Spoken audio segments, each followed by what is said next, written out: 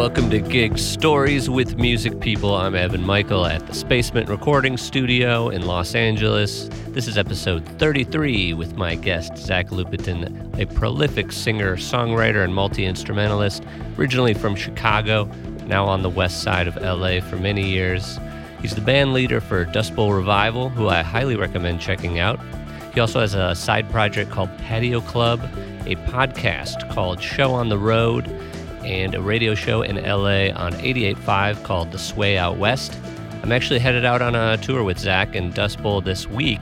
If you're jumping on this episode early, we're playing in Colorado Springs on Wednesday, February 22nd, then on to Fort Collins, Denver at the Bluebird Theater, and then Steamboat Springs. So if you know anyone in Colorado, we would love to see them at a show.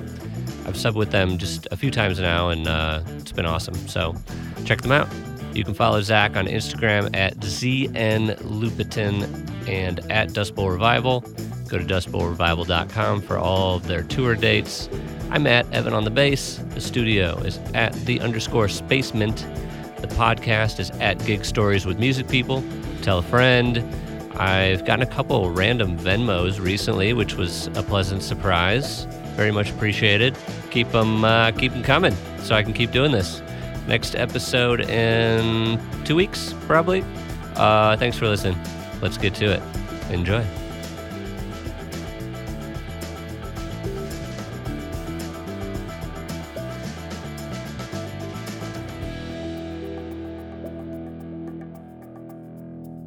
Let's start there. Welcome to the pod. And we're starting. Yeah. I mean, a show where you question your life choices. You know, I find that in my, 10 years of touring with my group Dust Bowl Revival, like, we have shows that are real bad at times, or were real bad, but they're actually fun in their own way. Sure. Because they're so bad. Yeah. You know, we have a couple that we will reference, like Athens, Georgia. Like, just the city alone, everyone knows exactly what I'm talking about. Yeah. Like, it was a packed venue of sorority girls. Okay. Now, this is about 8 years ago, so a lot of us were still single, or like, we're like, oh, this is going to be great. Sure. You know? All these Southern belles, like, Yeah. why are they in line to see our show? But they actually were there for, like, a charity event and, like, a bar crawl. Yeah. And as soon as they were done with their bar crawl and we were going to go on, they all left. So the venue was then completely empty because we had never been in that town. Yeah. And it was a cool venue. They had, like, cameras for some reason, like, filming us from every angle that would then project on these screens around the venue. Yeah. So then we were watching ourselves to nobody, really. And You're your own audience. At that laughing point. so hard because it was so weird, because there was a delay a bit, like, so the cameras are not very good. Of course, yeah. And as we start, like, doing our first song, the only person there was the sound guy, and the janitor guy had not finished cleaning the room from the sorority like party, so he was sweeping the floor as we were going into our first song. Oh, into the first song. Yeah. Oof, that's a tough start. And it was just like, wait, what happened to all the sorority girls? Yeah, and that raises the bar so high just before the show that Like, you know. we went from being super excited and like, this is going to be great, to being like, oh, right. All right, nobody knows us in this town. Yeah. And it shows, you know. That's a rough one. I definitely have played to a janitor before. I'm happy to say, of course, but I think it was like the last set, at least, where I was like, why are we still doing this last set? Yeah. He's cleaning up.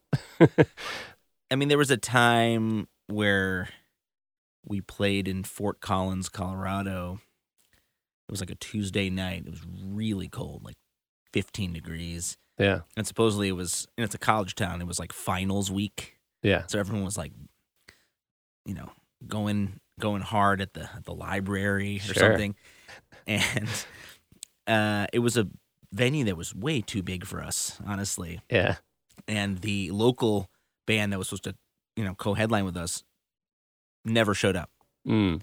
Just like something happened. I think one of them got sick, and then they just never told the venue. I was going to say they had finals too, Yeah. and we're just like, So- I can't do it. So then, like, they were supposed to go on, and no one was there. Yeah. And so the venue's like, well, I guess you guys can just play like an extended set. And we're like, okay. And this Yeah. is like a place that fits 500 people. Right. And there was like maybe 12 people there, you know? Yeah. And Cavernous. again, though, it felt kind of fun because we're like, you know what? These people are going to have their faces completely melted. And we basically just played half the song like in the crowd, like in the dance floor area, you know? Nice. And that song we do called Good Egg, the big sort of bopper. Yeah. That was the first time we ever played that live. We're like, well, no one's going to care. We should just try it out. Yeah. And it was so fun. They were like, all right, this is now one of our favorite songs. Well, that's cool that you had enough material too to keep going. I mean, I don't even know if we did an Or maybe, extended yeah. set, but like, we just were like, hey, we're here. And yeah, I mean, I think the hard thing is that you feel a decade in, you're like, oh, well, those shows are going to be in the past. Right. And they are mostly. Sure. But I did a post on Facebook a couple days ago that I don't think went viral, but like is the most viewed and shared post we've done in a long time, maybe years. Yeah. And it was just a picture of us and me sort of in this, I was in a bit of a disheartened mood because a lot of times your manager would be like, well, you know, not a lot of tickets are being sold for this show and this show coming up. If you can, you know, maybe do some more posts, Yeah. you know, which never works. Give it a little nudge. People can smell the desperation when you're like, Exactly. hey guys, would love for you to check out our show in San Francisco, you know, Yeah. and basically saying what a lot of other bands have started to have the courage to say is like, behind the shiny pictures and the encouraging, fun messages on our social media, what's really going on is a lot of unfamous, quote unquote, bands who aren't Taylor Swift or Harry Styles are having a lot of trouble selling tickets at club shows, especially. Sure. Now, it could be people not used to coming back into the live music rhythm where they used to go to a show once a week, once a month, and then you just stop doing that for a year and a half, and you just like, well, I don't really check out new music anymore. Right. I go to Sure things that are big arena shows or a fun festival with 10 bands. Sure. And bands like us that have been around a bit that aren't the cool new thing, but still have a lot of great music to share, are just getting hammered, you know? Right. And that the travel costs have like tripled, you know, in the last few years. Yeah. Flights, airfare, hotels, rental cars. It's like, it's been a struggle financially for a good year and a half For to sure. really make it all work. And it's just like, you have to win back everybody's sort of interest. And Yeah. I just sort of said that, and all of a sudden, like, everyone's like, yeah, oh my God, right? And very sweet fans on our Facebook being like, I saw you 10 years ago at a street fair in Spokane, Washington. And I was like, cool, but can you tell people to go to this show in Right. San Francisco? Yeah. You know? And that's the daunting thing, is that you have markets that have traditionally been your best drawing markets. The Bay Area has always been that for us. Yeah. And a lot of those people are all gone. A lot of people moved out of San Francisco Sure. during the pandemic, can't afford it, or Right. they went on to different things, or, you know, they listen to different type of music. And Yeah. we started years ago playing this sort of bluegrass, swing, old time mashup. Totally. And we're much more of a funk, soul, rock and roll vibe these days, which is kind of what I really want to play. Which I love, by the way. Thank you. And you sound great on bass, by the way. Oh, thank you very But- much. You know, you have to kind of, again, win people's trust back or something. You know, Yeah. we have a different lead singer with me nowadays. Right. So people sometimes people think like, oh, are they even a band anymore? Sure. And you're like, what? We've been doing good stuff this whole time. Yeah. Well, I think you're fighting a bunch of different things, right? Yeah. Because of the progression of the band and then the perfect storm of COVID and like still uncertainty with people and then recession fears and just like, it's like, what else can we throw at the music industry and like a middle class or even upper middle class band kind of thing? Well, I think we're also, a 7-piece band. We were an 8-piece for many years. Okay. So we're actually, very You're slimming down. slim and trim. It's But it's a big band with a big Yeah. sound. We can't just like be nimble and sort of roll in one car, you Right. know. Yeah. And a lot of bands, God bless them, they drive all across the country. They don't take, a lot of flights. They Yeah. drive home to Nashville 17 hours. We don't do that. We've never done that. Right. I mean, yes, we used to sleep on floors and friends' places, and we're not young guys anymore. Some of us are in our 30s, 40s. With kids. Well, we want a hotel room, Yeah. and if it's a longer than 7-hour drive, we fly home. Yeah.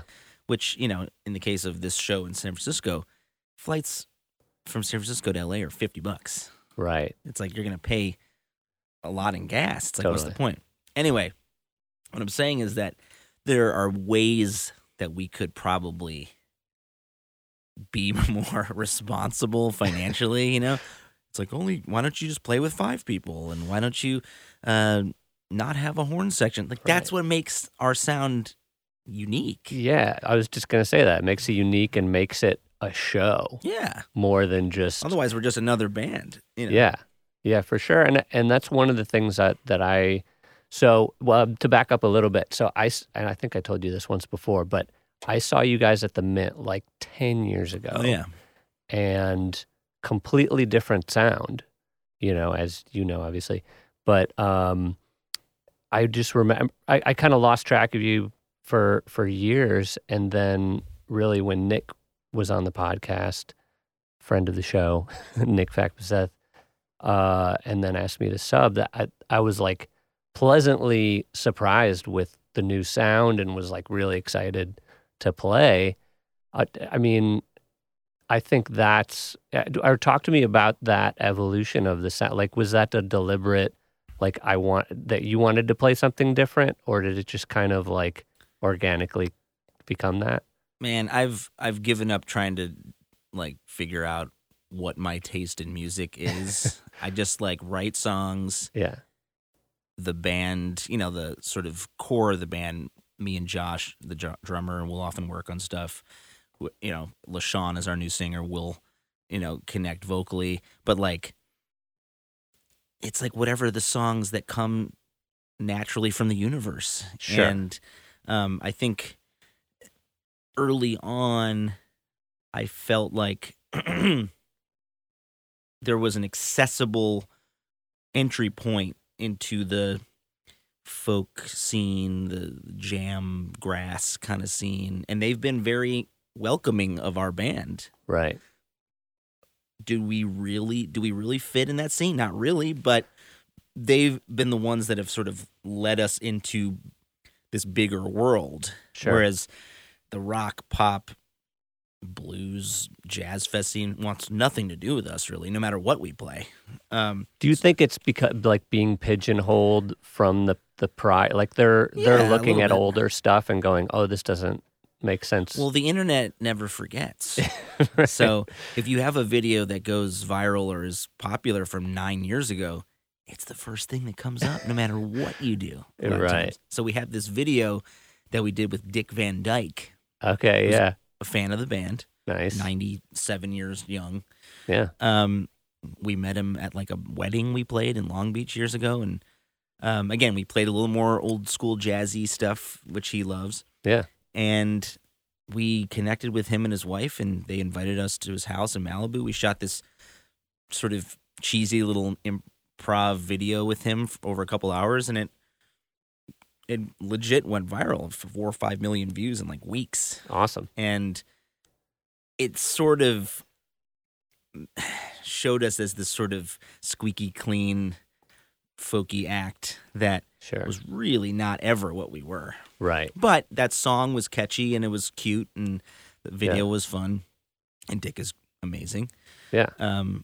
And it brought a lot of people in, a lot of older folks, I think, especially. Sure. And when we definitely started doing more funky, edgier, politically charged stuff, Yeah. a lot of those people were like, bye-bye, Right. you know.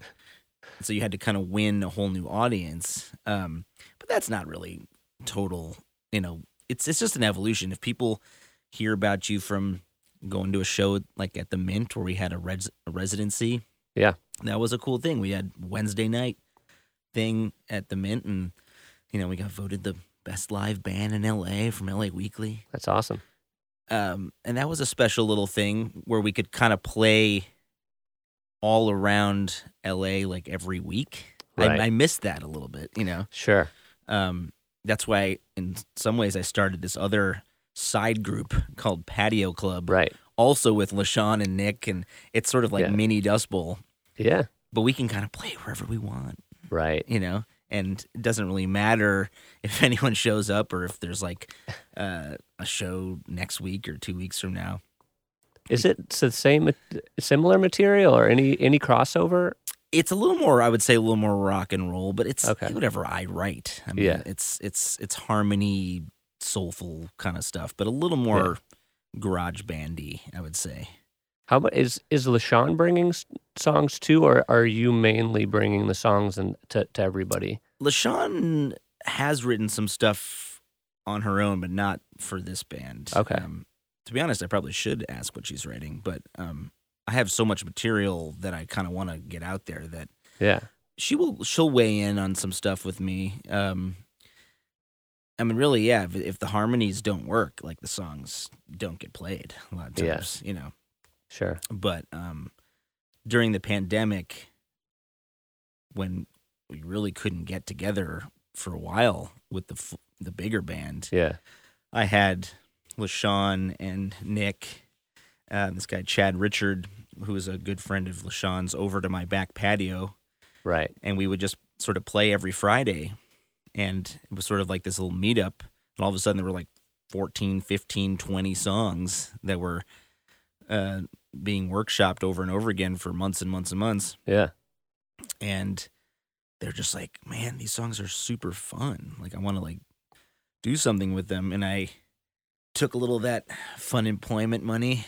Yeah. And we went over to the Sound Factory in Hollywood and got a couple ringers to be on drums and keys. And there's this little EP that's sitting there in my hard drive that I haven't put out. I was gonna say I didn't think you'd released anything. And it's my own. It's my own fault. I mean, Yeah. I should put it out. I'm just like scared that nothing's gonna happen with it.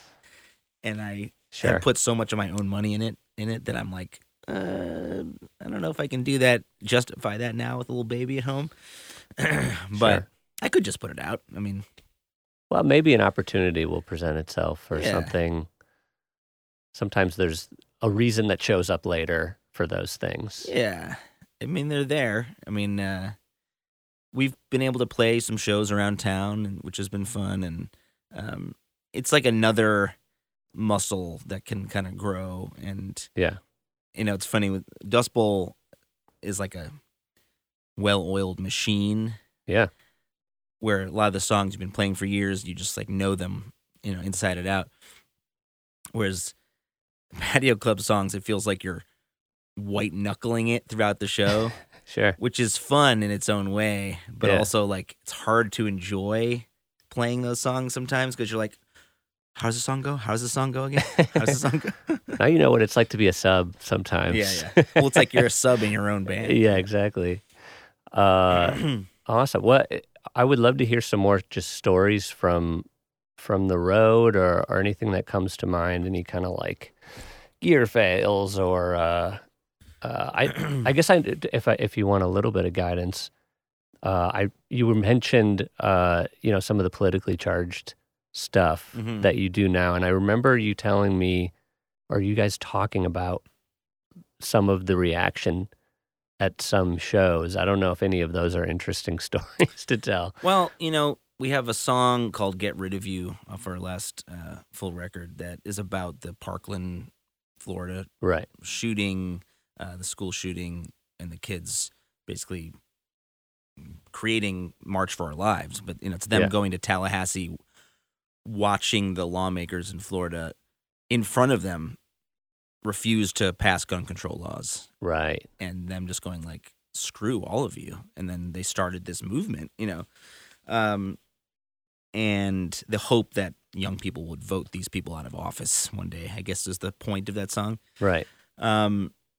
The fear is always that if you play that type of song in the South or places that aren't blue dots, Yeah. that you're going to get some backlash. And the funny thing is that the only places we've gotten some heckling have been in very liberal seeming towns. That's interesting. Portland, Oregon guy yelled at us, like from the audience. That's the last place you would think. Can you swear on this podcast? Yeah. I think he said, "Go back to California, you fucking losers," at full volume. And then the funny thing is he said that Yeah. and then stayed in the front row for the rest of our set. It was only like in the halfway mark of the set. Well, he didn't have anything better to do. And we're like, "Wait, I thought he would just leave." He's like, Yeah. "No, I'm just going to keep watching the set." I'm like, He "Okay." wanted to see if there was anything else he could yell at. It was really weird. And then I got a bad response from my hometown in Chicago. Like, there was another mass shooting there around 4th of July that was, it hit close to home. It was like 10 minutes from my parents' house. Like, Yeah. this suburb called Highland Park, where we used to go to the movies and Yeah. hang out. And I just said, like, how can we let this keep happening, like, in all of these different communities, blah blah blah. And then this woman wrote this scathing email about how I ruined her and her husband's night because he's a cop that was at the shooting, and then the cops feel like they're being attacked, and like Right. I triggered him. And I felt bad that, like, she wanted a night of escape from everything. Sure. The music would, let them forget about it all. And then I, reminded them of the trauma. But I am at the point now where it's too late to not say anything. And I think a lot of bands are pretty cowardly these days for just saying nothing about what's happening in the public sphere. Sure. There's a song we do now that's very explicit about the Roe v. Wade Right. abortion debate and women being forced to give birth and sort of now. And I wrote it for my daughter when she was a tiny baby. Like, Right. I hope this is not what you have to deal with one day, that your rights have been taken away. Now, most people, it's a very emotional song, can kind of feel our passion and are okay with it. But there was a woman in Utah at a festival who was like, "This is not for like a family, type festival, and how dare you like expose our children to this type of language." And I was like, okay, I don't, Yeah. I guess, yeah, there's an argument to be had, but it's like, what is your responsibility as an artist? And what do you want to do with your voice? Like, you're choosing to make that, like, that's your choice to make that a part of your show. It is a choice, and I think time will tell if it's a good or bad choice. Sure. Popularity wise, I mean, Sure. I don't know if it's really helped, but again, in some of the places that we play most often, that song, which is called "The Truth," we started playing it way before it was really ready. Yeah. I had sung it through a little bit with LaShawn, but it was not ready for the full band at all. It still isn't really. And that law got overturned by the Supreme Court when we were in Massachusetts. Yeah. And I think we were in Martha's Vineyard, of all places, like where they started flying migrants. Right. The governor of Texas started just flying Latinos there to mess with the community. I don't know. It was just so ridiculous. Yeah. And we tried it out, and it felt really emotional and powerful. And then we did it at the Green River Fest, which was one of the better festivals in Massachusetts that we've played a few times. And people were weeping like while we were playing it. It was like very emotional, very powerful. People were writing to us overwhelmingly, like, where can we get this song? Right. And we're like, we literally just started writing and working on this song. There's a cool video of it up on this thing called the Salt Lick Sessions, which we did in Boston, if people want to hear it. But I highly recommend that. I saw that video. It may take a while for it to be out fully. I don't know. Okay. Because you posted at some point, right? I think it's out there. It's on YouTube, and but we have to be careful, I guess, of making the show feel like a downer. Maybe is I guess the whiplash between some of our more like fun, danceable pop soul things, and then all of a sudden, like, hey guys, do you know that Roe v. Wade was overturned? Like that, I understand as a show goer can be like jarring. Yeah. And there's times where we play the gun control song into the abortion song. Double whammy. Which for me and LaShawn were like, yeah, like hit him hard. But I could tell sometimes people are like, their eyes glaze over because they're like, I don't want to hear all this right now. I want to like just drink and have fun. So sometimes you're like, do we just do one of them? Should we do none of them? Yeah. And there's times where you're playing an outdoor concert series with families and you're like, is this the place to do this? I mean, that's, I guess, at least the beauty of having so much material is like, you don't have to play it if you don't feel like it's right. Yeah, but you want to feel like you want to share your most powerful work. That's true. It's just like the powerful work that you have that is sometimes disturbing. Yeah. And that's maybe not the time to do it. But, I mean, we tried it at there was a concert series in Sheboygan, Wisconsin. I saw you played that song. I think I'm from Wisconsin. Yeah. And, it was like, there was another, it was like Viroqua or something. Viroqua. Is that a couple weeks ago. I don't even know how to pronounce it. It's so far away. Yeah. But, how did that go? Well, Viroqua was a little kind of artsy community. I thought so, which was, people loved it. But nice. The Sheboygan show, again, outdoor, family-friendly type concert. Yeah. People were barely paying attention to the show to begin with. And there was a ton of people there, but it was like, they're eating hot dogs. Street festival kind of a thing, yeah. And I asked the organizers, because sometimes I'll do this, and if we're in a very purple state or a red state, I'll be like, be honest with me. Like, if we go into a song about the overturning of Roe v. Wade and women's rights, and is it going to be bad? Yeah. And sometimes they'll be like, oh, no, you should, speak your mind. And it's funny, these two ladies go, well, I don't know, Wisconsin's a very split state, so I would be careful. There was a time where a Latino band went into a song that said, screw George Bush, and then half the people left. Right. I'm like, we're not telling you to do anything. We're just telling the story. And it was funny, at first, it seemed like she was saying, like, I would maybe steer away from it. And then all of a sudden she's like, but absolutely you should play it.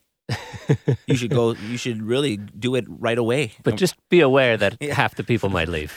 I was like, oh, okay. And we did it. And then, again, not many people were responding to the music anyway. But a guy came by the merch table and was like, well, that was an interesting choice, wasn't it? Like, he didn't say anything about it. He just was like, well, you did it. And that was an interesting choice on your part. And then he walked away. Very ambivalent, interesting. So, that's a little threatening, but it was fine. Well, it's cool that you are at least thinking about those things and asking, because, like, I think some bands are just like, I don't care who's listening. I'm gonna fucking say and I've been at those shows where you can see the audience like, this is not the place for this. Like, so recently I saw a friend's band open for like, it was like kind of a Christian metal band thing. Tell me more. Right, exactly up your alley, I'm sure. But my friend's band's more just like hard rock, a little bit metalish, not denominational at all, and like really like I don't know, has a lot of just like about sex, drugs, rock and roll kind of stuff. And I was like, this is gonna be interesting how this plays to this audience. And you could see like there's one song where it's just like a lot of language, and you're just like seeing people like with like horrified looks on their face, like, yeah, I don't know, maybe they should have skipped that one. Yeah. Yeah. So anyway. Yeah. I mean, there was a show that we got added on pretty last minute in middle of nowhere, Tennessee, like heading east from Nashville. And it was going to be an off day going to this festival in Bristol. But they're like, actually, we'll add you to this street fair festival, good amount of money. We're like, hey, it really helps with travel costs. Let's do it. Yeah. It's on our way. And I felt so bad for this festival. I don't know if it was a festival really, but they had a big stage in the middle of the street, like, yeah, food vendors. It was also, they had forgotten that it was during the homecoming game for the local college. Football's a religion down there. Oh, yeah. So no one was there, right? Except for, it was funny, the only people who were there were like a couple families and like other musicians who were like, I'm not going to that football game. I'm going to check out the music. Right. Everyone who came up to us at the merch was just like also in a band. Sure. And they were like, hey, we'd love to open for you guys one day. But the band schedule, which we looked at on the little board, there was a local Bible theater troupe. Go on. Reenacting some moment of theologians. I don't even know what they were doing, but they were doing their thing. And then there was this cover band. Yeah. And then us. And like, man, what a juxtaposition. Yeah. And I took this video on our Instagram of, as I was setting up merch, of like this band before us really rocking hard to Don't Stop Believing. And there was like one couple dancing in the middle of this street. Yeah. That's rough. And that's the thing, is that you feel disheartened at times when you're a band like us, when these people are trying to do something cool and they clearly have some decent taste if they decided to book us, and they had some good other headliners throughout the weekend. Right. But people are not supporting this thing. They're going to the football game. Yeah. And you question yourself as an artist or whatever. You're like, why are we doing these things still? You know, like when you see artists in your somewhat similar, community playing some packed stage at some other festival or some other venue, and you're here in the middle of this street with 10 people, Yeah, I mean, like you said, after 10 years, it's like you it's not linear, right? Like you feel like, oh, every year it's just going to get better and better, but music has a way, and life in general, but I think music specifically has a way of humbling you at some point. Right. Until maybe you get to Taylor Swift level, but maybe her too in other ways. But again, it's hard to be super mad at this festival because they paid us pretty well. They paid us twice as well as the amazing packed festival we played the next day. So it's like they kind of even each other out somehow. Yeah. But yeah, you want to believe that you belong in some sort of bigger, more organized, more, I don't know what you call it, like a community where everyone's always going to be there for you. Yeah. And I think that's the thing that's most tricky to deal with, is just not knowing where you fit in any sort of scene, or if you ever will have a scene that you fit into. Yeah, I mean, at least to me, that's one of the cool things about what you're doing and about the music, is that it is a variety. You have two lead singers that trade off. You have different styles happening. And to me, as a concert goer, I love that. I love that there's a variety of things happening. Bands that I gravitate towards. I mean, if you do one thing amazingly, that works too. But I love the show element, that there is kind of dynamics to the show and to the types of songs. So I think there is, and you, I mean, you've been doing it 10 years and playing big shows. So like, obviously it's working, at least on some level. Well, it's working to a point, I think. Yeah. I think as a new dad and coming out of this weird pandemic thing, we're definitely playing less. Sure. We're trying to do these like little weekend jumps and clustering it together as we can. Yeah. And I think it's really, I tell our agent and our manager this. I was like, if you guys don't get cool stuff for us to do, the band won't exist. Right. It's kind of up to you guys to find us the place to shine. Right. Which is sort of a helpless feeling sometimes, where you're like, we have so much to give. Yeah. And, all these places that you want to share your music are just like, no, we're good. Yeah. And that sucks. You're like, because you feel like you're somehow not getting through, and then every now and again something cool will come through that just like, okay, well, great. Yeah. And I think as long as that cool stuff keeps happening enough, you just keep it rolling, That's fair. Yeah, I mean, I saw you guys, you went to Europe not that long ago. You've had some really cool looking England shows. In the summer was one of our most fun little journeys in a long time. And we've done Europe 4 times, I want to say. Nice. In England, it's not always been, like, honestly, the most receptive. We've done better in, like, Netherlands, Scandinavia. Interesting. But they got us in a couple of these festivals. There's a festival called the Cambridge Folk Fest. Right. That was just awesome, and they, God bless them, put us on, like, main stage at, like, 7 p.m. Awesome. And we're like, okay, here we go. And the place was literally, like, losing their mind, That's awesome. We sold the most merch of the entire festival, Wow. And that's the thing. You're like, if you give us the chance Right. to get on the main stage prime time, Right. this band will crack the world open for you. Yeah. You just have to get that chance, Yeah, well, and I remember that's how, well, both of us felt, I'm sure everybody felt, at, like, my first show I did with you in Denver, where we ended up, it was I guess for the audience, my first show was Dust Bowl was supposed to be for New Year's last year. Right. And, like, what was it, 4 days before it gets canceled because somebody in the lead band got COVID, I think, or something.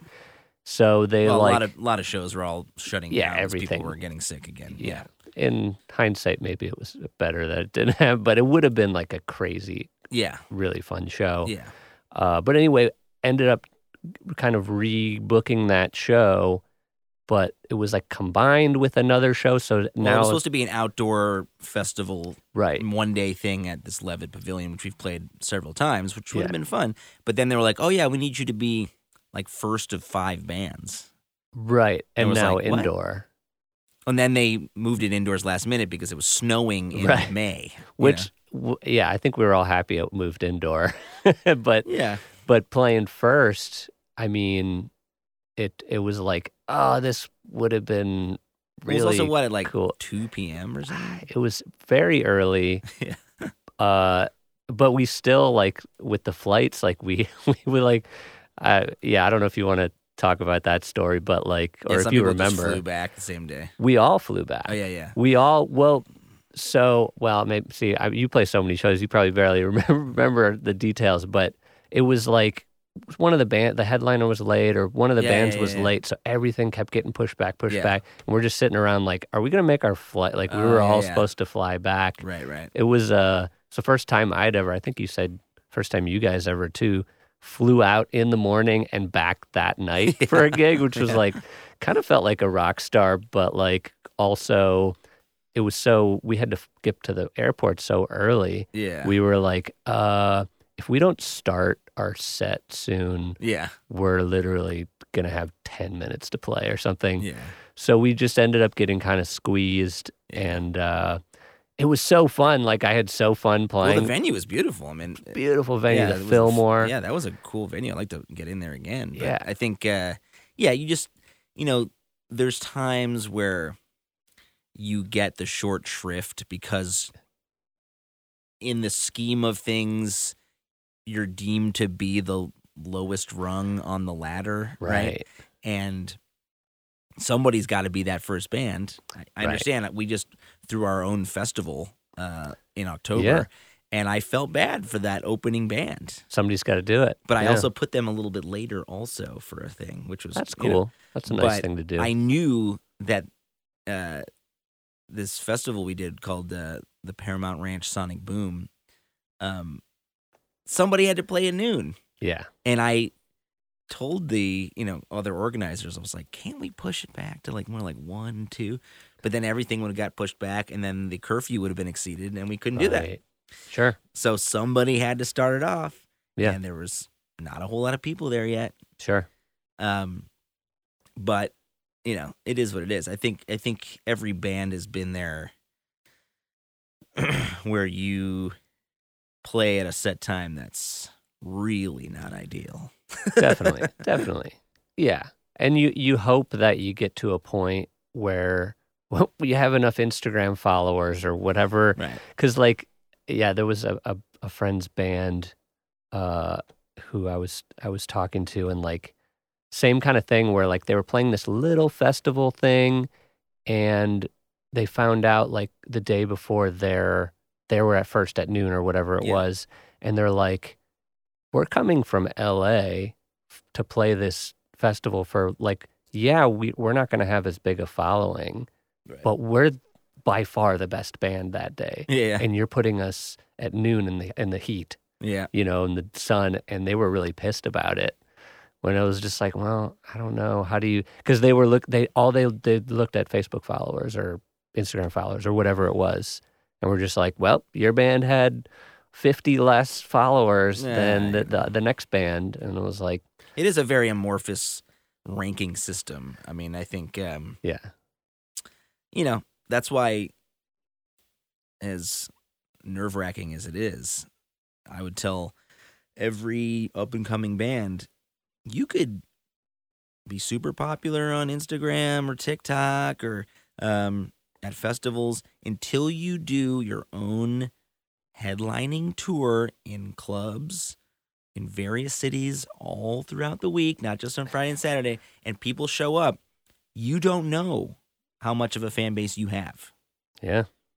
If people are showing up on Tuesday in Cleveland, you got something going, And it's hard for many people to get that. Oh, yeah.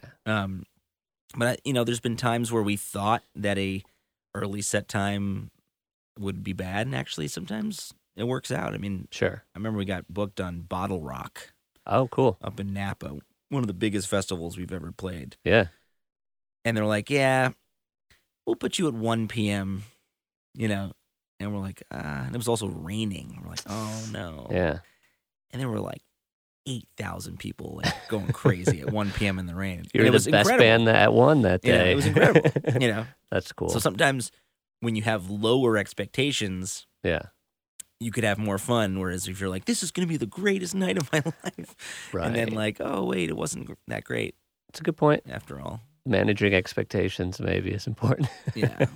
I mean, there was an instance I always think of when we were recording this album with a lampshade on, which was a mostly live record. We recorded it one night at the Troubadour and one night at Great American Music Hall in San Francisco. And our crowds were both like fantastic both nights. Like maybe the most energy I've ever experienced in a room. Nice. Which is an amazing thing to have recording a live record, but also like nerve-wracking because you're so fired up and then you're like, wait, don't mess this up because it's going to be on your live record. Right. And the San Francisco show, we get out there, there's just like a electric energy in the room. And you're like, all right, we're going to like start this off with a bang. Yeah. I literally get out there within the first song, my cord stopped working, like started fritzing out, and then I broke a string. Which I never do, like once or twice a year. Wow. In the most pivotal point of like this recording process. And I like look over at the engineer guy. I was like, is this really happening right now? Like, and we had to like stop everything. And like, everyone was like, what's happening? And like the energy just like went out of the room like a balloon. Oh, you know? And then we got going again. But it was so like, I'm so fired up. This is going to be amazing. Yeah. Brr. Oh, yeah. Did you actually restart the song? Did they? Yeah. Yeah. I think so. It's like, you guys got to put up with this. Sorry, but, you know, it's happening. Well, I also didn't realize until much later that you can, like, fix problems on a live record in post. Yeah. Not all of them, but overdub like we stuff. overdubbed some vocals, some instrument solos that were not great. And this guy, Alex Chaloff is his name. Man, does he do a great job with live sound. Oh, cool. I mean, he is the best we've ever experienced for video and sound and live recording. And I'm so glad that he was able to do this. I mean, he had every instrument mic'd 4 different ways. Okay. It was like incredible with like ribbon mics and with like, you know, lavalier. I mean, it was like crazy. Wow. And, you know, the funny thing is that the hardest thing to recreate was actually the crowd noise. Right. It was almost so clean. They were like, wait, but the energy in the room is not there. So we had to actually pipe in like the room mics and like bring those way up. Right. And then there's times where we wanted to eliminate that and we couldn't. Like there was a guy who felt the need in the middle of a song to just yell, fuck yeah, like at the top of his voice. Oh, yeah. Couldn't get it out of the record. You're like, okay. Yeah, how do you... I guess can you bleep, like... Can you just bleep the crowd mic for a second? the instruments are still going? Not really. You just hear beep. Yeah, that live recordings are tricky, man. I mean, that's why it's not done more. Yeah. You know, it's like, it is tricky. And why, like, at least for like comedy albums and stuff, a lot of times they film like 3 different shows. Yeah. Just because you never know what's going to happen. But that's cool. Sorry, what were you going to say? We were just in Wisconsin for that Viroqua show, but the day before, we met up with this guy named Brian Joseph, who's engineer, producer, who worked on our last full record. He is in that town where Bon Iver and a lot of those people came out of in Wisconsin. Eau Claire, I think it's called. Yeah, Eau Claire. And he has this like cabin studio. Like, we gotta like get in there and try to work with him because we loved working with him. He's like, well, you're gonna be nearby, so we worked it out. We only had one day, so we're like, let's see if we can knock out an original song and a cover. And he's kind of an easygoing dude, and we're all catching up. And right, we thought we were gonna record at this one place. Ended up just going to his cabin studio because it was so cool. But he had to bring all the equipment back in because he thought we wanted a bigger like room. Gotcha. So we didn't start recording till like 8 o'clock at night. Yikes. And we did the original song, but it was a new track that we'd maybe rehearsed a handful of times, so we had to do it several different ways. Right. And then we really wanted to do this Beatles cover that we've been doing live, and it was like 1 a.m. And we're like, no, we got to still try to do this. And we're like, let's just play it totally live like we've been doing. And we did it in like 2 takes, and it sounds awesome. It's like a little bit on the edge, like you're like almost screwing up. Right. But that it reminded me of that story that the Beatles, when they were recording Twist and Shout. Yeah. And like, I think McCartney's voice was totally blown. Oh, yeah. They're like, no, just do it anyway. And you could hear him on the recording like, shake it up. Oh, yeah. He's struggling. I mean, sometimes, like you said, though, like sometimes those are the magic moments. Well, it's like when your vocals, if you're belting, if you're just on the edge of breaking, that's when it sounds so emotionally charged. Right. And there is a point on the recording, which we're going to have to deal with, that LaShawn does break for a second. Oh, yeah. Because she was like, I have like maybe one more take in me. Because she's really, really going for it on this, where I'm kind of a little more in my range. Yeah. So she's like going for it hard. Right. And after that, she was like, yeah, I'm good for the night, I think. Hey, at some point, you got to call it, right?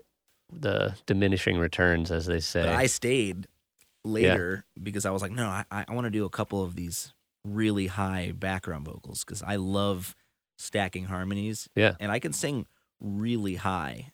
Okay. Weirdly high if I want to. Like not falsetto? loud. Yeah, like if I'm at home doing like demos, it'll all of a sudden be like a Queen-like stack of 9 harmonies. That's fun. Which is not always the greatest sound, even though you think it's going to be great. Yeah. But we had this new song that had these. It reminds me of this Linda Ronstadt tune where you're like, ooh, ooh, ooh, ooh, nice. and like you can barely make it, but if it's like sort of in the mix somewhere in the back, it's like it's kind of nice. Yeah, and it kind of gives it a little spice too when it's like close to your ceiling. Well, it's also like my favorite thing. Like if you have really tasty harmony background vocals, it's like pure pleasure. It seemed like that was something you were into.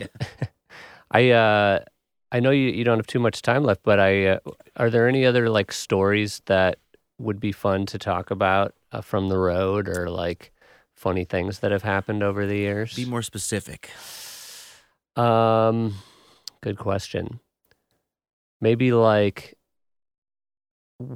getting into it with an audience member or people on staff, kind of a thing, like or kind of a gear fail situation, or just something on stage where that was like, what's your funniest moment on stage? Maybe something like that.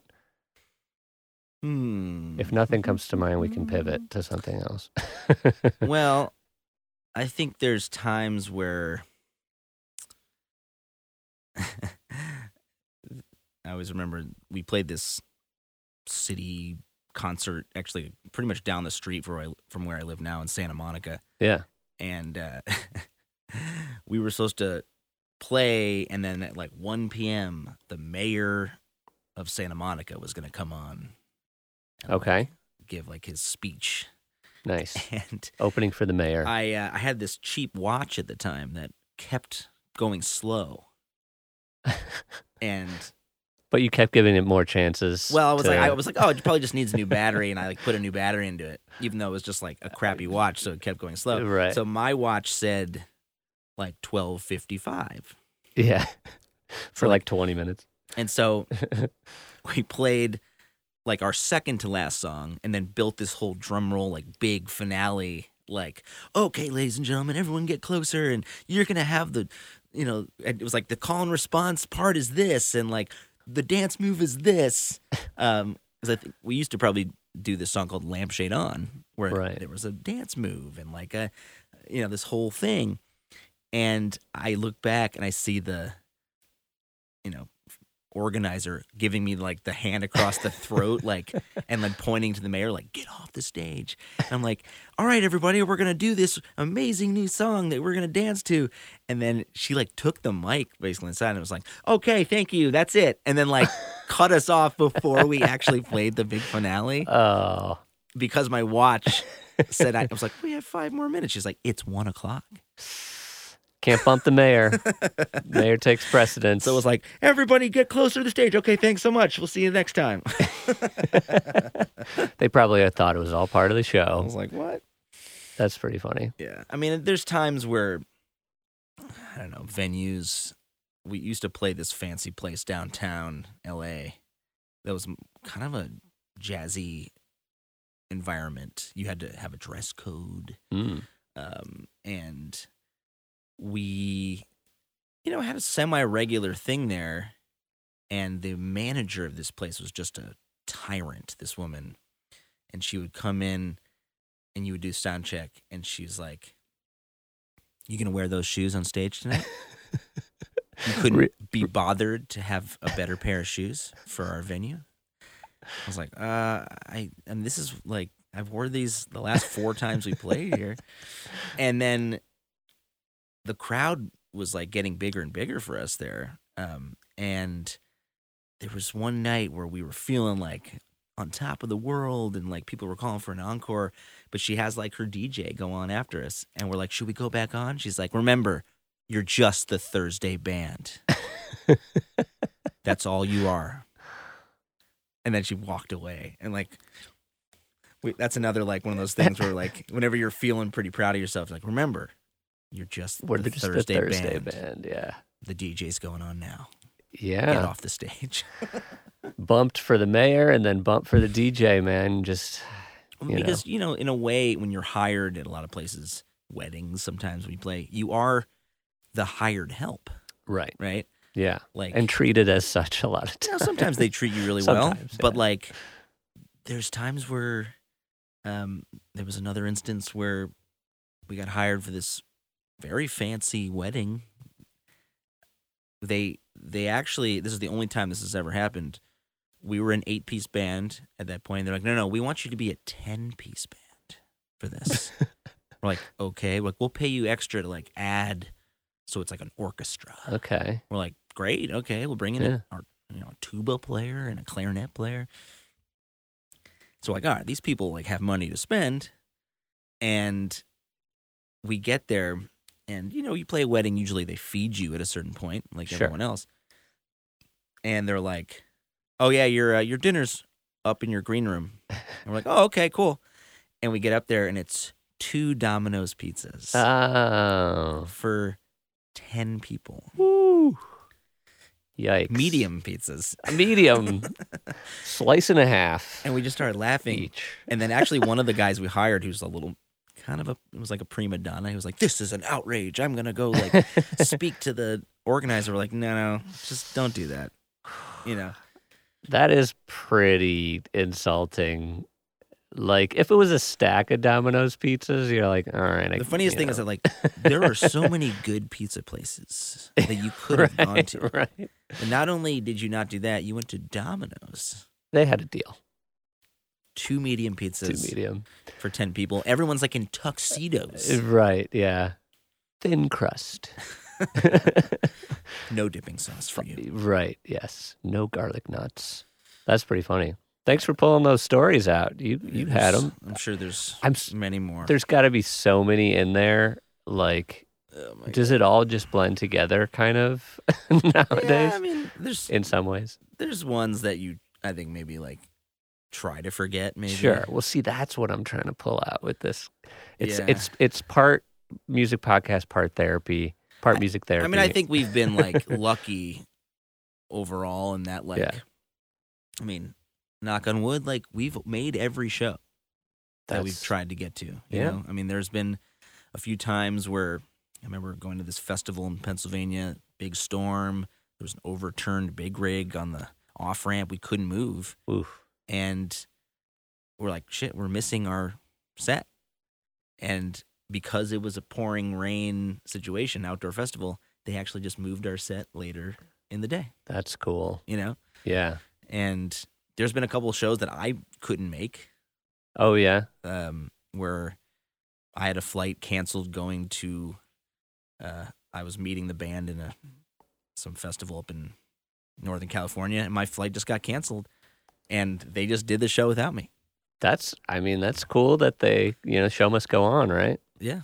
And that's something you can kind of pull off if you have a big band. I'm not sure if Right. we could do that right now. That must have been a weird feeling for you being at home while your band is playing where you're the front man. Well, it was more like I was sitting in the Newark airport Okay. going like, why do I Yeah. have to be here? Ugh. And then we never flew out of Newark ever again after that. Stands to reason, yeah. I had one, it was a New Year's gig many years ago, and it was up in Big Bear, and there just happened to be like a blizzard. Yeah. Like it snowed really bad the night before. And what's Big Bear? Hour and a half, maybe 2 hours, maybe a little more depending on when you leave. Took me 7 hours.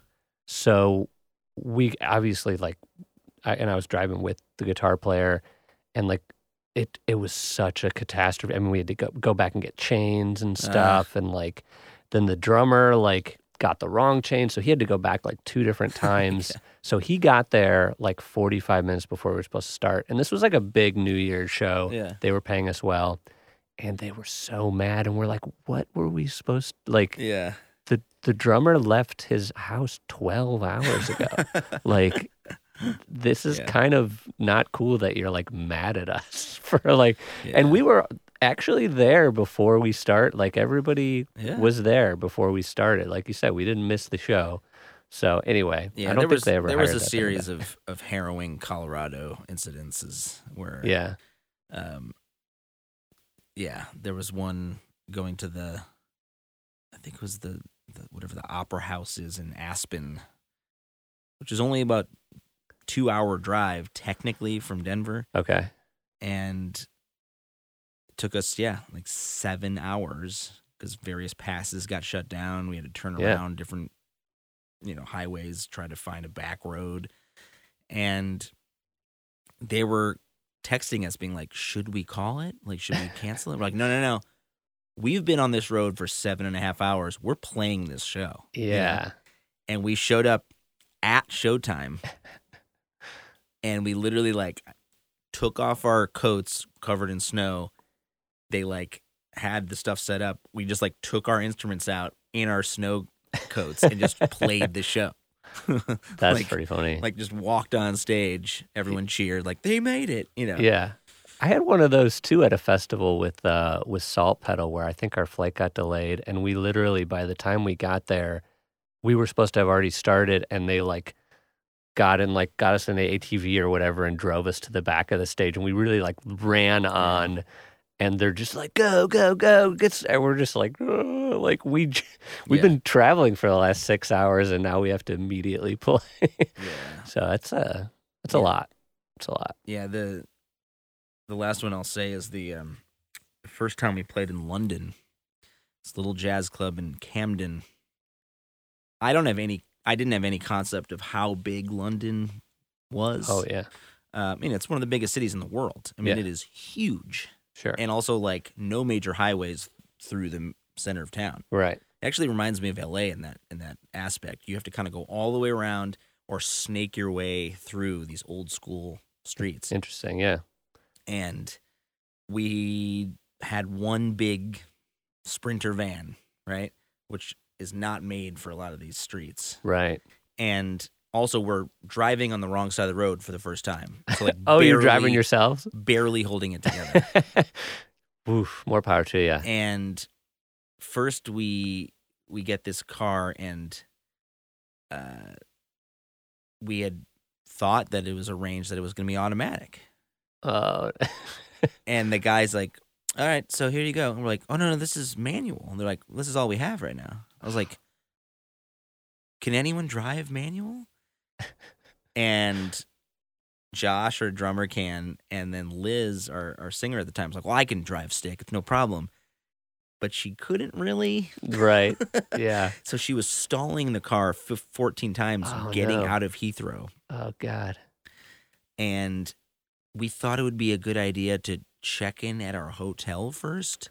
This was actually flying from Amsterdam to London, and then we were going to play that same night, Yeah. which is completely bonkers.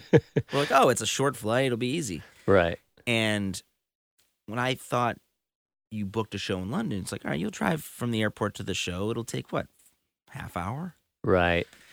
Like It's I feel always like that gets you, though. Well, I feel like isn't it? LA is so bad a lot of times that you're like, everywhere else is going to be pretty easy unless you're like in Right. New York or something, you know? Yeah.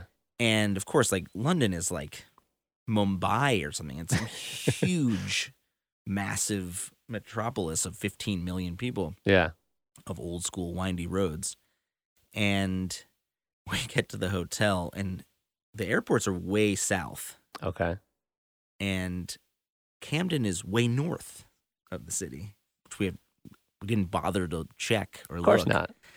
And so we get to the hotel, and they just assumed we were like gonna check in for the night and be done with it, and then play our show tomorrow. And they're like, "So, where are you guys playing tonight?" We're like, "Oh, we gotta go to the sound check in Camden." And they're like, "Are you crazy, mate? Like, when do you think you're gonna do that?" And we're like, "Oh, let's go now." And we also have to pick up the drums too, Oh, of course. because we didn't have our own drum set. We were gonna pick it up on the way. They're like, "You'll never make your show. Like, what do you? This is rush hour traffic on a Friday night." Yikes. And we were like an hour and a half late for our set time, I want to say. Yeah. And God bless, those people like sat and waited for us. And we played the set. You That's know? nice. But like, we had no concept of how long and harrowing this drive would take. I mean, it took 2 hours Yeah. to get from the south part of London to Camden. And we couldn't fit this bus van through certain bridges and areas. You had to like go around, and then you had to get redirected. Yikes. It was like right sounds in- stressful. It Oh my sounds God, quite among stressful. the most. And I think I was like the navigator, so I was like left, right, left. Oh my God, don't- Right. No, not that bridge. You're concentrating just as much as the driver, probably. Pretty much. Yeah, so that was pretty crazy. But you know, God bless those people waited, and like, there's still like every now and again you'll see a couple of those people like on our Facebook and be like the hardcore British. There's a couple like real hardcore British fans Nice.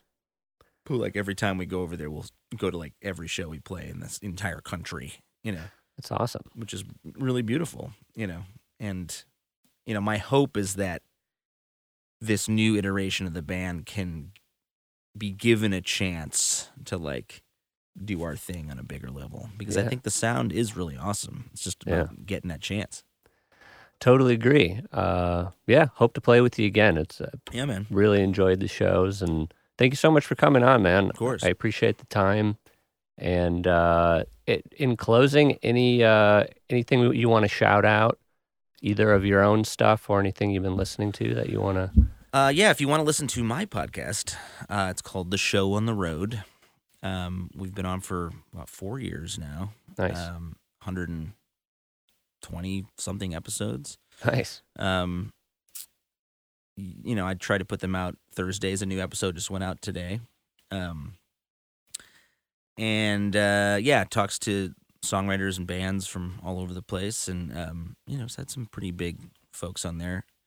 And I have a new radio show in LA on 88.5, Nice. the SoCal Sound. Oh, yeah. KCSN, great sort of indie rock independent station. Now, most musicians or people listening to this aren't awake at 7 a.m. on Saturdays, but all the shows are archived, so you can That's listen cool. to them. And I really like putting all my favorite music on there, and some interviews for my podcast also go on there. But yeah, this week I'm going to do all music from different countries, no American music, Cool. because Interesting. I am very hell-bent on getting people to listen to music that's not just the same American English-speaking stuff that they listen to every single day of their life. Sure. There's so much great music out there that American listeners don't ever give the chance to. Totally. You know, Awesome. open your ears and open your minds. Yeah, man. A lot of good stuff out there. Well, that's awesome, dude. Appreciate your time. Mm-hmm. And we'll see you next time. Cool.